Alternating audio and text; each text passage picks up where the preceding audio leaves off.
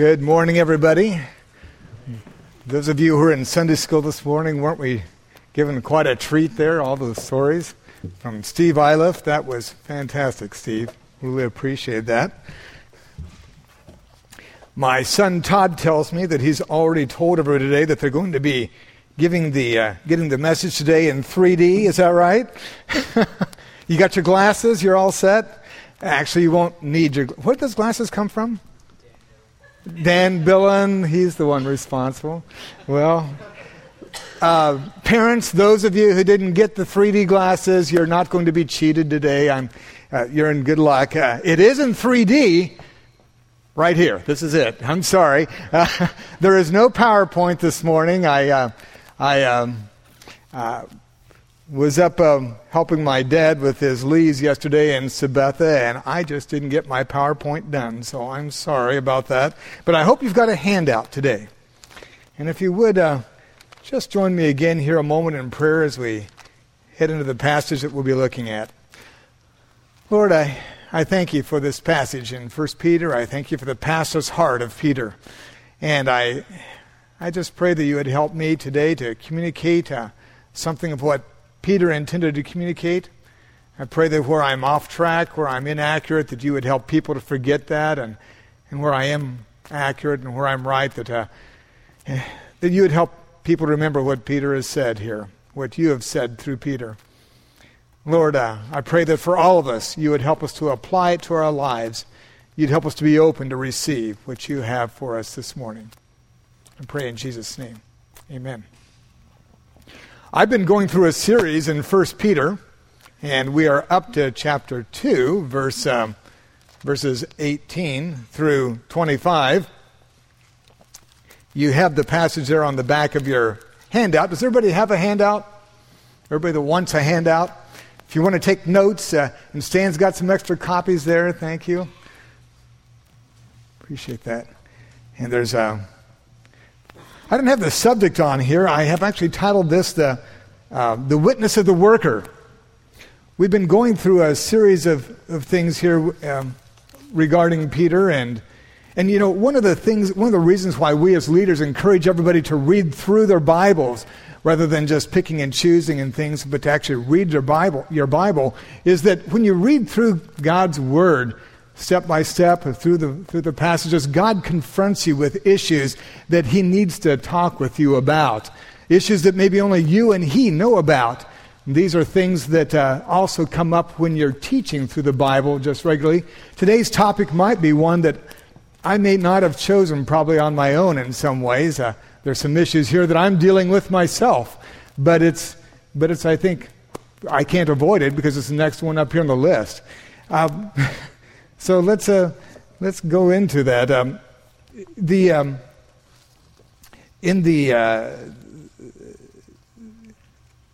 was going to say, once upon a time I was talking with a friend, he's a liberal pastor actually, and he said he didn't believe in objective truth, and I asked him, well, what do you do then with passages where it talks about false teaching in 2 Peter and in Jude? And he said, well, there's just a lot of passages that I just can't teach about. But he went on to say, but I find that a lot of conservative and literal pastors who say they believe in a literal interpretation of the Word do the same thing because they teach topically and they pick and choose what they're going to speak about in the process. When you're going through the Bible that way, you can't do that so easily. Today there's 6 points I'd like to look at. And I'm breaking the rule of a 3-point sermon. I'm sorry about that, but I think we can still get on time. The witness we'd rather avoid. You have them on your list there. The grace gift we didn't want to give or receive. The calling we didn't want to claim. The example that we didn't want to follow. The death we didn't want to die. The cure that we couldn't secure. The overseer we wouldn't have sought. These points come from 1 Peter 2, 18 through 25, and you know what? This passage is so radically countercultural and so otherworldly, what some might call heavenly minded, that I think sometimes we have a tendency to gloss over them, to skip over them, maybe kind of like the Beatitudes that Kent's going through right now.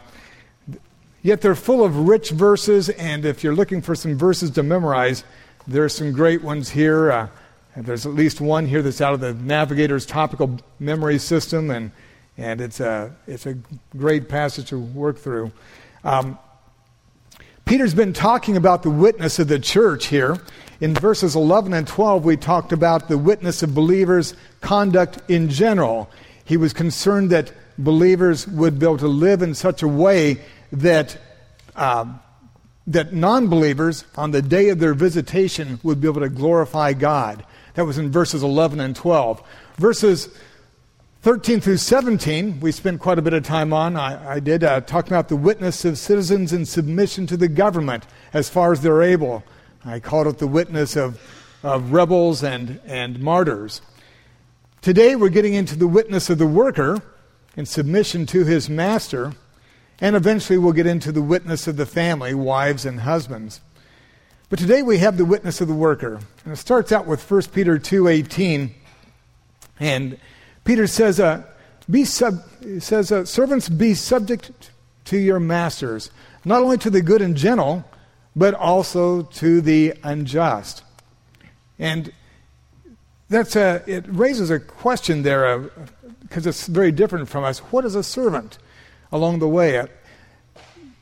The Greek has several words for servant. We find one of them in chapter 2, verse 16, where it talks about all Christians that although we're free, we're supposed to live as servants of God.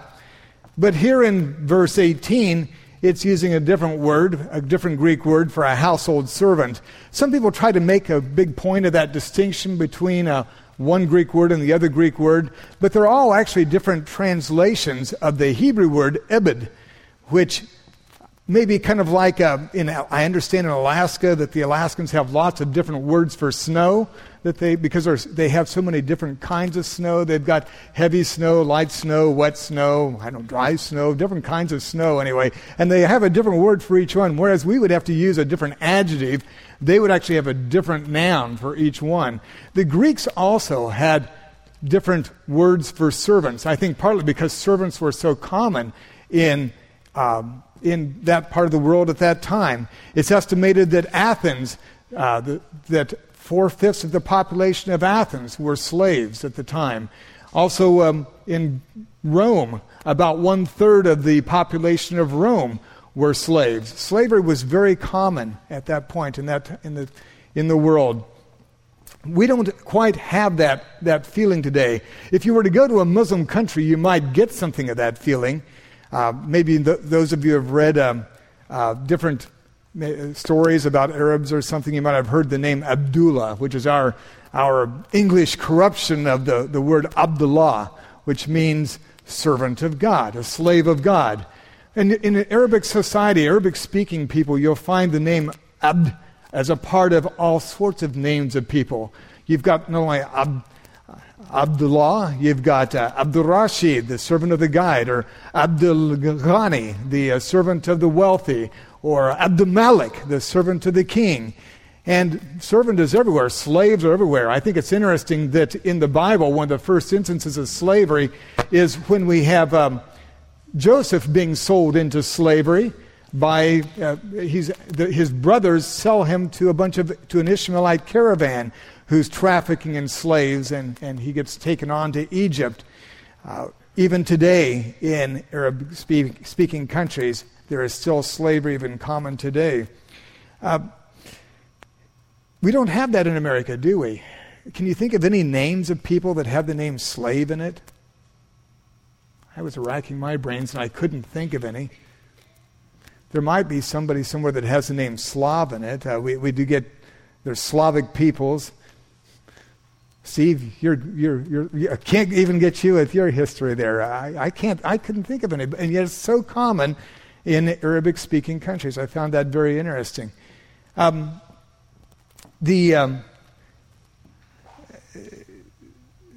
Slavery is a huge topic, and it's not our topic for today.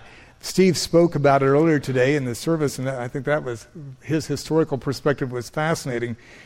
But in the Bible times, it was something that was very common. It's a little different from what we experienced in North America. It was typically something that was temporary, oftentimes. Certainly for Jews who were in slavery, they weren't supposed to serve more than 7 years. There was usually a limit to it. It was a possibility oftentimes for slaves to buy their way out of slavery. Sometimes it was voluntary. People would feel like that they just couldn't manage their own lives. They needed help. They wanted to be under somebody who would be a benefactor, a patron. There were others who were in debt and they needed to be in slavery so that they could pay off their debts that were needed. We have stories of people who were oftentimes very well-to-do slaves in a way. They were managers. They were sometimes doctors, even scribes. They would also be people who were washing dishes and taking care of the fields and other things too. Sometimes slaves were there by conquest. One thing that slavery typically wasn't in the Bible is it was not based upon kidnapping. That is one of the differences between North American slavery and slavery that's in the Bible. Kidnapping is considered wrong in the Bible. In Deuteronomy and Exodus, kidnappers were supposed to be killed. They were supposed to be stoned to death.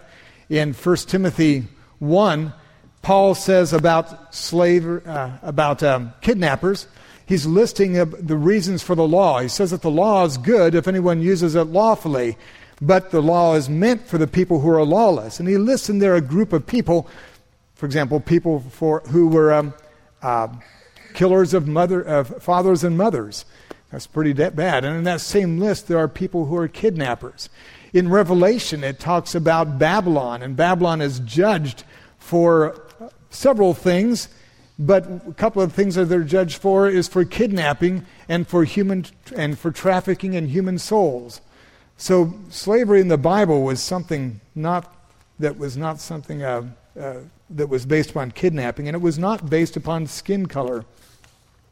While slavery in the Bible was very different than American slavery, nevertheless, slaves in the Bible did have the following in common with American slaves. They were property of other people. They belonged to other people during the time that they were slaves. And they also were dependent upon their patrons for protection, for food, for shelter. And also their obedience was forced during the time that they were slaves.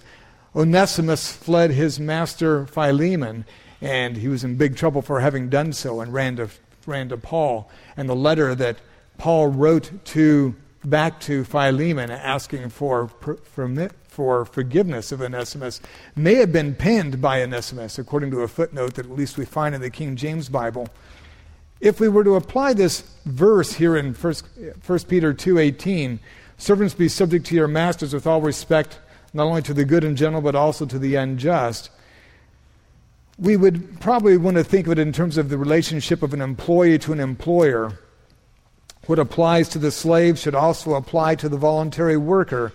Workers should respect their authorities, not just the good and gentle, but also the unjust. That word unjust there actually comes from the Greek word skolios, from which we get the word scoliosis. So, somebody who has a spine that's bent over. And it actually means a person who is bent. It's translated various ways in different translations. Your translation may have the word harsh or unjust, unreasonable, unfair. The King James has the word froward. I love that. I had to look that up in a dictionary. I find it interesting that C.S. Lewis, when he wrote his science fiction series that's Out of the Silent Planet and That Hideous Strength in Paralandra, the people from Earth are regarded by other planets as the bent ones.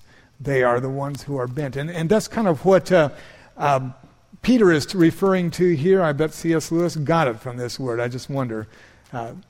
We are to obey even our masters who are bent. And I'm sure that's a witness that we would rather avoid if we could. Note that Peter makes a distinction in 1 Peter 2, 19 and 20 between suffering at the hands of the unjust and the unjust or bent authority and doing something wrong and suffering for doing something right or good. He goes on, he says, "For this is a gracious thing. When mindful of God, one endures sorrows while suffering unjustly." And then in verse 20, he goes on and says, "For what credit is it if when you sin and are beaten for it, you endure? But if when you do good and suffer for it, you endure, this is a gracious thing in the sight of God." The words in 1 Peter 2, 19 and 20 that are translated commendable, finds favor, thankworthy, acceptable, are translations of the Greek words charis, actually, which is the word for grace. And it brings up the point of that there is a grace gift actually involved. And thus we have the grace gift that we don't want to give or receive. The word grace or gracious in this context, along with the word credit in verse 20, and also carried on into extension, Peter goes on to talk about this in chapter 3, verse 9, where he talks about blessed that you may obtain a blessing, and then also in 3:16, where 3:14, where he talks about being blessed as well, that being blessed for suffering for righteousness, that we have the idea that's brought up here of rewards. And like slavery, rewards is a really big topic, too big for us to handle here. But just to summarize, that God doesn't just tell us to do something totally countercultural, something seemingly against all the worldly logic, without also giving us a promise that He's going to give us a special reward for doing so, for obeying Him in a situation where all the world says we ought to be seeking our rights, we ought to be fighting for everything we can get. We get a reward for suffering for when we obey Him rather than man. Which brings us to 1 Peter 2:21, the calling we didn't want to claim. 1 Peter 2:21, "For to this you have been called, because Christ also suffered for you, in order that He might give you an example, that you might follow in His steps." You know, we oftentimes talk about calling, and we think in terms of calling of being a vocation, something that by which we can make a profit from the future. We have to find our niche, the thing that we're especially good at, and we search for that sort of thing. But when we think of calling, we don't usually think of a calling to suffering. I remember talking with a young Jewish man one day who had trusted Christ as his Savior, and he happened to be of a Plymouth Brethren background. He knew the Bible very well. He loved to share in the open worship time, and he was persuaded that God blessed those with riches, those who were fearing God, who were honoring Him.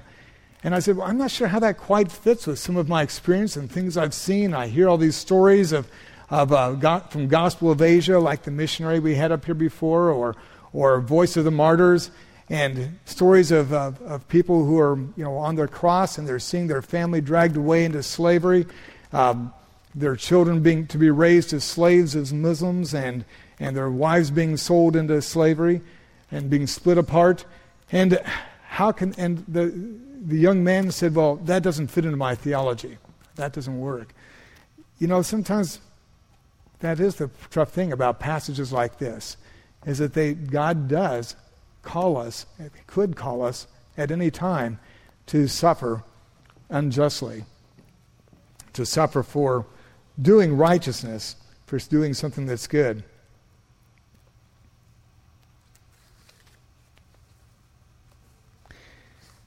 In 1 Peter 2:22 and 23, we have the death we didn't, the example we didn't want to follow as well.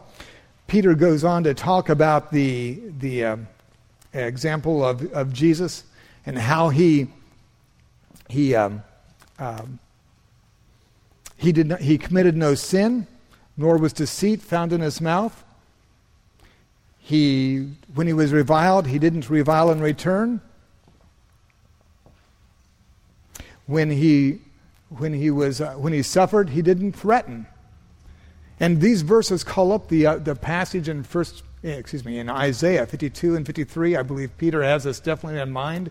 If you were to go back to read that prophecy that Isaiah prophesied 700 years before Christ, he is referring to the suffering servant that would come to suffer on our behalf. And Jesus did it. He was looking for that future reward, that day when he entrusted himself to God's justice, we're told there in 1 Peter 2:21. In 1 Peter 2:22, we have a great verse that, that is the verse that talks about he committed no sin, nor was deceit found in his mouth. Some people wonder about Jesus and his sinlessness. That's a great verse theologically. It spells it out right there that Jesus was sinless. The result is that we come to 1 Peter 2:24. And in 1 Peter 2:24, a great verse of the topical memory system, that he himself bore our sins in his body on the tree that we might die to sin and live to righteousness. By his wounds you have been healed. Through his death, he has bought us from our sin and our suffering. His suffering, the false accusations, the bruises, the crucifixion, was the death that we deserved. In our case, there was no need for false accusations. Like the thief on the cross, we'd have to say, we are receiving the due reward for our deeds, but this man has done nothing wrong. Through his death, Jesus healed those who believed. He healed them with the cure we couldn't secure on our own. We were sick spiritually sick, and the sickness had infected our minds. We couldn't think outside the world's box.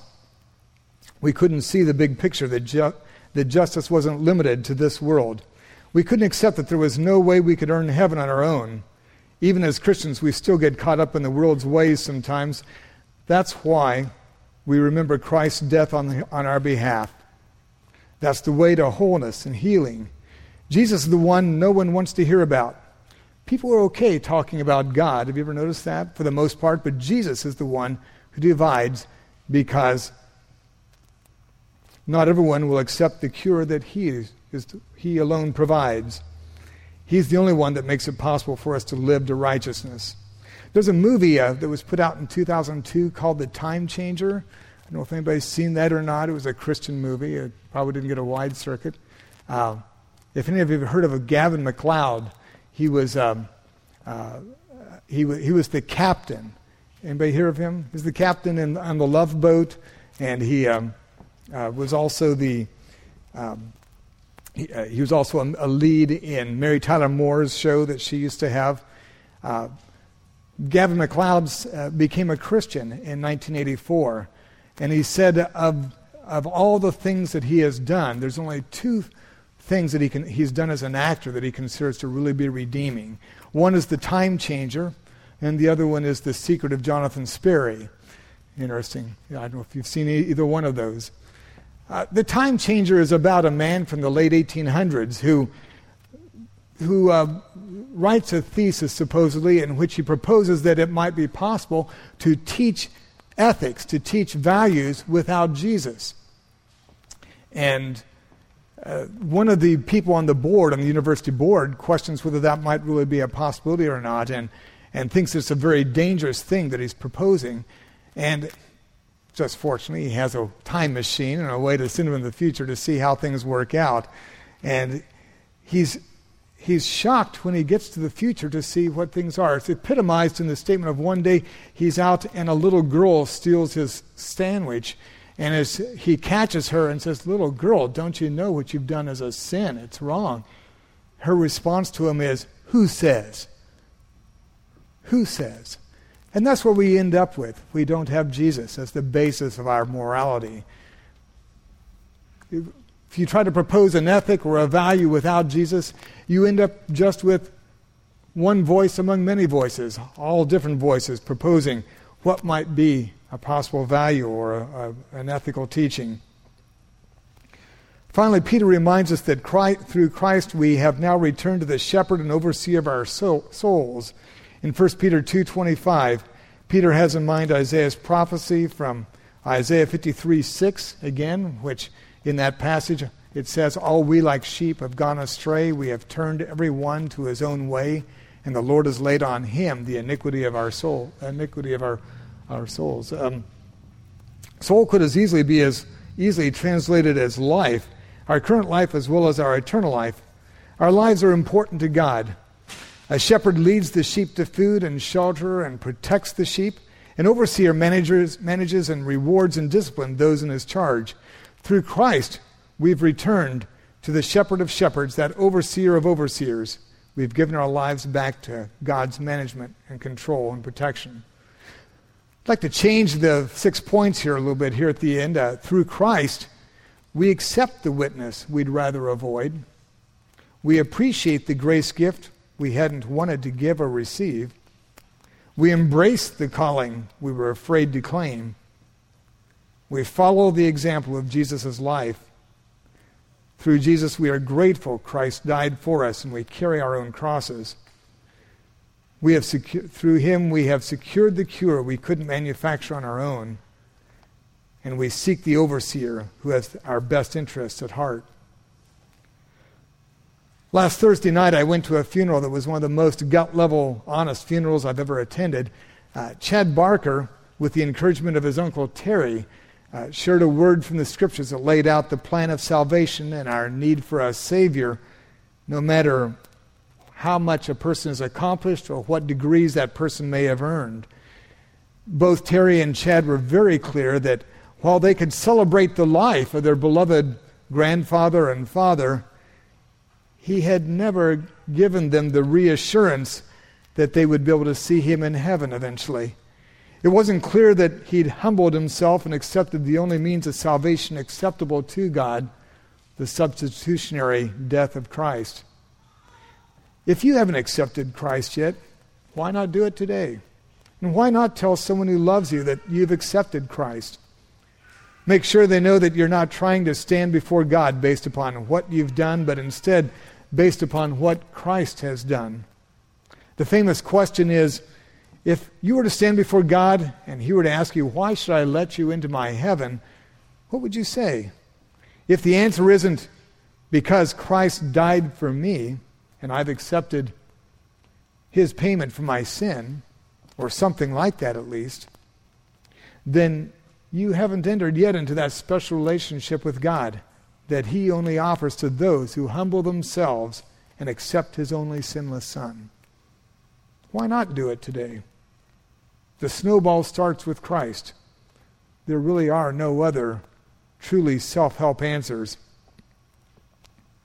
In addition, being a good employee isn't just choosing joy or being positive.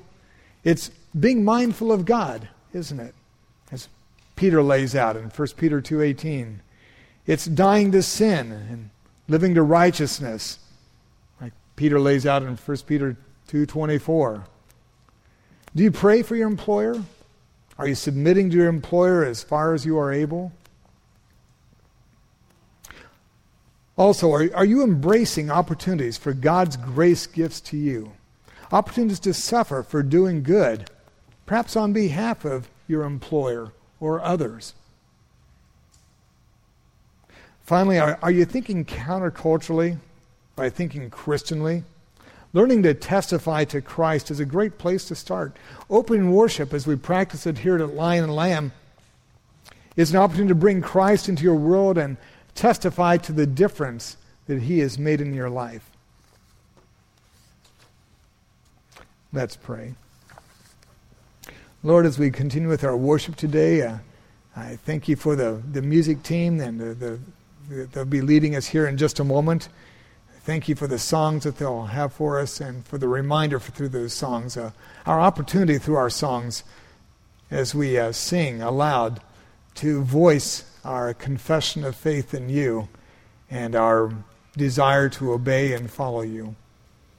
Lord, I pray that we might learn to do that as well in our own private lives, in our work situations, and in our families, certainly in the church as well. Pray, Lord, for our time of open worship as well, and for those who might be prepared and willing to share today, and even those who aren't prepared and willing, who might feel that they have something now that they would like to share, that you would guide them as they lead us in worship and as they build up the body and as they glorify you. Lord, we thank you for your provision for us, for your taking care of us. We thank you for the employers we have. We thank you that there are good and gentle employers out there. We thank you also that even if we do have to suffer for righteousness' sake, even if we do end up suffering for doing something that's good, that you have a plan for that, you've accounted for that. We're just simply following your example out of gratitude, and yet on top of that, you give us a reward. What a blessing, Lord. We thank you for that, for those promises, for your gifts. We give you today in our worship. In Jesus' name, amen.